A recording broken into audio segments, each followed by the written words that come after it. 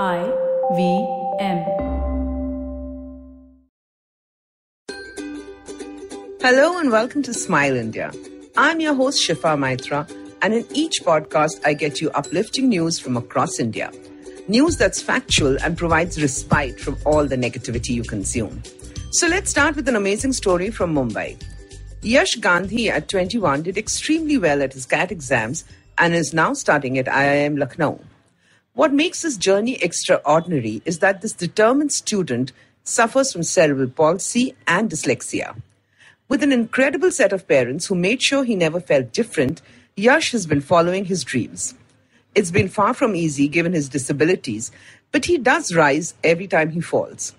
So while he does need a scribe to write his exams, Yash, despite his limp, travels by local trains in the city. His speech is slurred, but he gets his emotions across. His zest for life lights up a room, and while numbers have always been a problem for him, he refused to give up. He spent 2 years preparing for his entrance exams and scored 92.5%. He got invitations from top-notch universities and is now excited about securing a position at one of the best institutes in India. That's a man to look out for. Now it's time for some nostalgia. Let me tell you about the young woman who was the first to get a job at Telco, which was a male bastion till then. In 1975, at the Indian Institute of Sciences in Bangalore, an ad was placed looking for bright young male engineers. A young female student felt affronted, so she decided to write a postcard to Mr. J.R.D. Tata, who was the chairman of the group at that point. She did not expect the job or even a reply, but she needed to make a point. She was shocked when 10 days later she got a telegram asking her to appear for an interview in Pune and all expenses would be borne by the company. She went, and when the interviewers praised her academic performance, they still believed that women were supposed to do research and not be on the shop floor of a factory. She convinced them that she would be brilliant on the factory floor. The lady engineer was hired. She excelled at her work and met her future husband there as well. Today we know her as Mrs. Sudha Murthy. Isn't it delightful? So always remember to speak your truth. You never know where it could lead you. Time now to share some awesome news from the prestigious Udaipur Music Festival. One of the bands that stood out was a Sufi band called Out of the Box Jail University Band. This is not a trippy name. The performers are actually jail inmates who benefited from the Swaraj Jail University. Led by Manish Jain, a Harvard professor, this campusless university helps jailed inmates teach and learn based on their skills and abilities. The Art of Living organization was doing a course at the Udaipur jail and realized that there are some very talented people in there.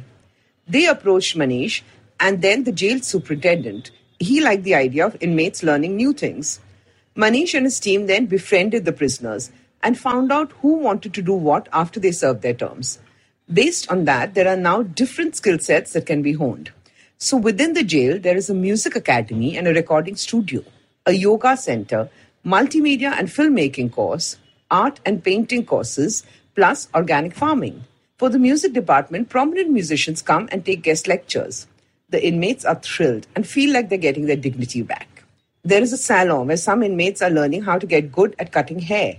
Coming up next is an architecture course.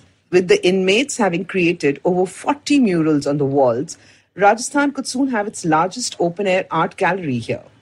I believe this is real change worth appreciating. Given the strange times we are living in, everyone is super conscious about boosting their immunity.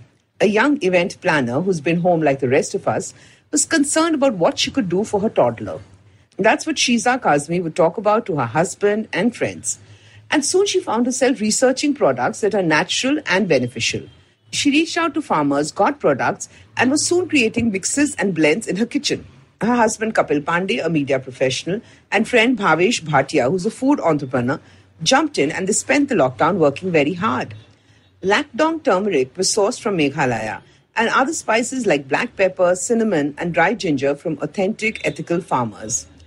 Once the children approved of the taste, government sanctions were sought and now Rooted People is in business. You could have a mix with hot water or with milk and get your dose of immunity without sulking. What I find amazing is that at a time when people are worrying about their business going down, this trio has identified a need gap and started a totally desi business in the lockdown. And here's some more information on foods that will help you cope with your mood swings and anxiety that's afflicting a lot of us. Nutritionist Naina Setalvad has offered these suggestions. Do not turn to junk food, sugary treats, and deep-fried food to feel better. I know that sounds tough, but that's what the doctors ordered. Make whole grains, bananas, nuts, and seeds your friends. Good quality desi ghee helps, as do sesame seeds, tulsi, and dried figs. A light early dinner and chamomile tea before sleeping will do the trick.